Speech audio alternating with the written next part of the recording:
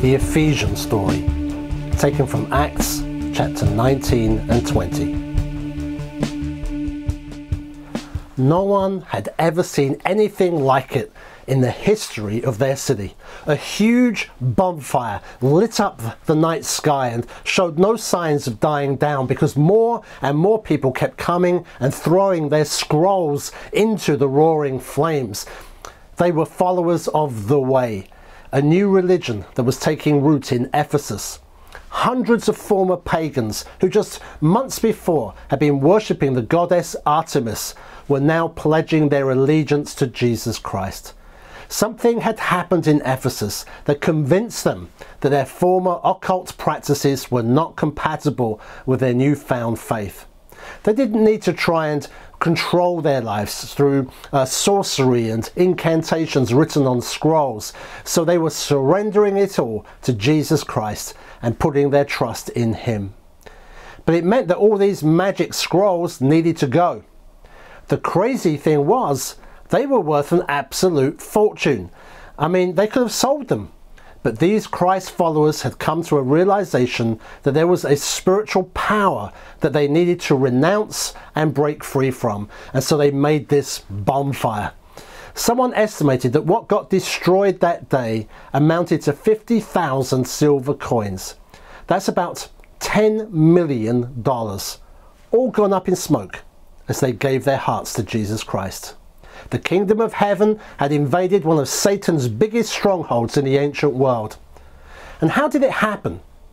Well, it was through the Word of God and the Spirit of God. It was Word and Spirit. But let's start at the beginning of this story, when the Apostle Paul and some companions arrived in Ephesus. Ephesus. Some say the name means desirable. And there were certainly many desirable things that drew 500,000 people to live in that great city, the capital of the Roman province of Asia. Situated on the Aegean Sea, now in modern-day Turkey, Ephesus was a major commercial seaport with people coming in from all over the world. It had an open-air theatre that could hold up to 50,000 people, and a temple that was 4 times the size of the Parthenon in Athens. The temple was for the goddess Artemis, who the Romans called Diana. She was the goddess of hunting and wild animals. But in Ephesus, she'd also become identified with an Asian fertility goddess, and the Ephesians took great pride in their multi-breasted effigy of Artemis and the magnificent temple that housed her. In fact, it was one of the 7 wonders of the ancient world. And of course, the cult surrounding Artemis with her temple prostitutes and the sellers of silver shrines and magic scrolls meant that Ephesus was famous for her sexual promiscuity and occult activity, which generated a thriving economy. So when a short Jewish man named Paul arrived in Ephesus one day, he would have largely gone unnoticed, unremarkable among the many visitors to this desirable city. Paul had actually been there a few months before. He was heading back to his home church in Antioch after his second missionary journey, and he stopped off in Ephesus with a married couple called Aquila and Priscilla.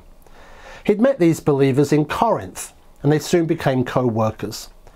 And so when Paul went to Ephesus, Aquila and Priscilla went with him. The intention was to share the good news of Jesus and make disciples who would then form a new church, as Paul had done elsewhere. And he started by reasoning with the Jews in the synagogue. And they asked him to stay longer, but Paul was just passing through on that occasion. And so he left Priscilla and Aquila there to continue the work, with the promise that, God willing, he would return. And so he did, sometime around the beginning of 54 AD. And on his arrival back in Ephesus, Paul met some disciples. But what happened next is fascinating, because Paul asked them a question. First thing he asked them, that's recorded for us, he said, "Did you receive the Holy Spirit when you became believers?" I mean, what an interesting question. Why would he ask that? I'm not sure that's the first question that I would have asked them. I mean, I would have asked them how they came to be Christians, maybe. And in fact, as it turned out, they didn't know what Paul was talking about, because they weren't followers of Jesus. They were disciples of John the Baptist. And so Paul told them about Jesus, who John had told people to believe in, and as they responded, he baptized them in the name of Jesus, and then he laid hands on each one of them to make sure that they did receive the Holy Spirit. And they did, because they all began speaking in tongues in this language of the Spirit and prophesying. There were about 12 of them in all.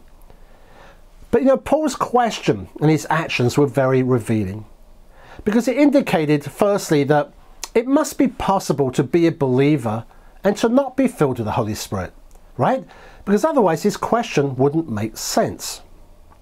And secondly, it showed that for the Apostle Paul, being filled with the Spirit was absolutely foundational for the Christian life and for the life and witness of the church. And again, I would ask anyone watching this, as I've done before, have you received the Holy Spirit since believing? Maybe you're not sure. Well, I encourage you to talk to someone who knows about these things. And if you have been filled, then listen to Paul's words in a letter he wrote to the Ephesian church a few years later. And in his letter, Paul emphasized again the importance of this. He wrote in chapter 5, "Be filled with the Holy Spirit," which literally translated means go on being filled with the Spirit. How things had begun in Ephesus, he clearly expected to be continuing. And so, we should all be asking the Lord to fill us continually. But why? Well, maybe there's a clue in the next chapter of his letter, in chapter 6, where he wrote to the Ephesians about the reality of spiritual warfare.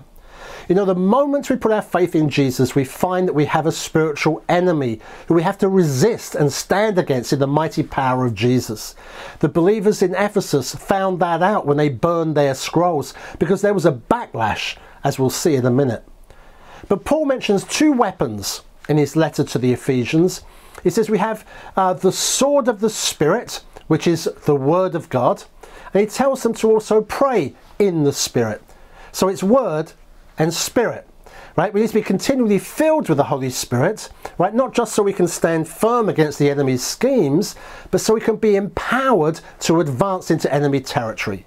Because this world is enemy-occupied territory where multitudes are being held captive by Satan, as they were in Ephesus. And the way that we'll see people set free is through Spirit-empowered preaching of the Word and a demonstration of the Spirit's power as we pray for God to move in signs and wonders. And that's exactly what Paul did in Ephesus. It was Word and Spirit. Because after his encounter with the 12 disciples, Paul went to the synagogue to continue teaching and persuading the Jews about the kingdom of God. In fact, he did that for about 3 months. But some refused to listen and spoke evil of Paul and his disciples. And so Paul left the synagogue with the disciples he'd made and started teaching daily in the lecture hall of Tyrannus, reasoning with all who came. But at the same time, the preaching of the Word was accompanied by demonstrations of the Spirit's power, as God did extraordinary miracles by the hands of Paul.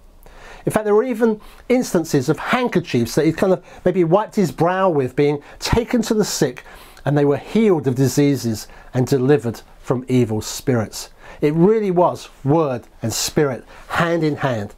And this went on for about 2 years.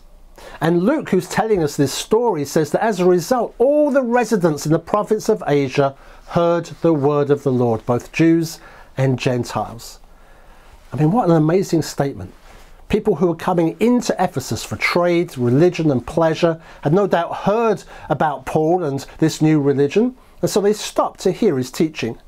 Maybe some were healed and they went back to their cities with the good news. Not only that, but evangelists went out from the Ephesian church to the surrounding region.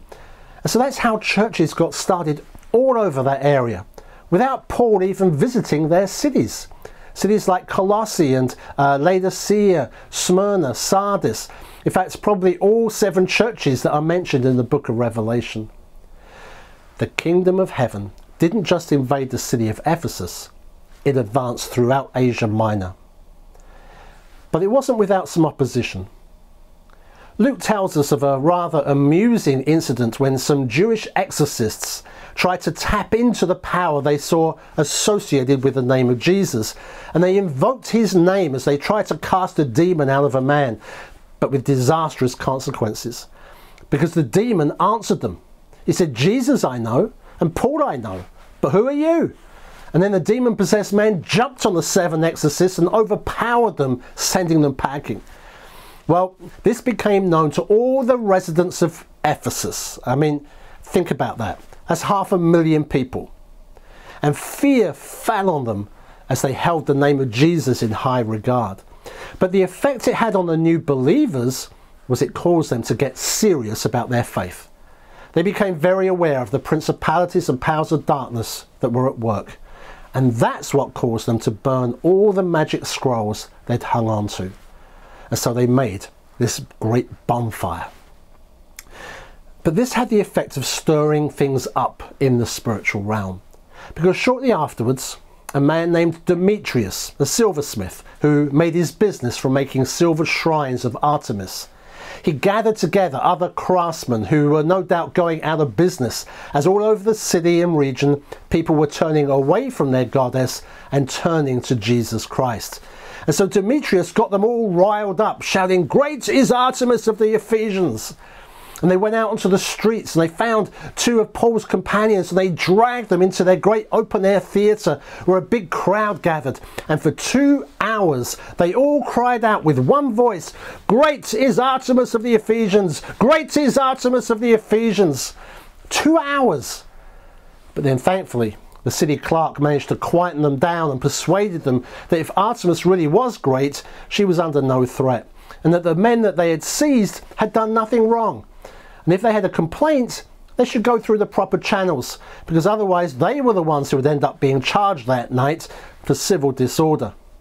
And so the crowd thankfully dispersed. Law and order prevailed, and a tragedy was averted for the church. You know, I'm sure there must have been many people praying as they heard the cries coming from the theatre for 2 whole hours as this great mob all shouted in unison. Surely this incident demonstrates to us the reality of the spiritual battle that the church is engaged in, and that we should expect opposition wherever the gospel is advancing. But it also demonstrates the impact that the gospel and the church can make, even in a mighty city like Ephesus, as well as the regions beyond. There's one final part to this story I want to finish with. Because the schemes of the enemy are not always so obvious as persecution. You know, they can often be very subtle and take the form of false teaching, infiltrating the church to kind of throw it off track. And that's why God gives us spiritual overseers, those who guard against these demonic schemes to protect the church from heresy. In the New Testament, they're called elders. Paul appointed them wherever he started a new church, and later told others like Titus to do the same. They didn't appoint a sole pastor, they appointed teams of elders who were the pastors or shepherds of the church. And surely there's wisdom in having a team, even if the team needs someone to lead it, especially if we take spiritual warfare seriously.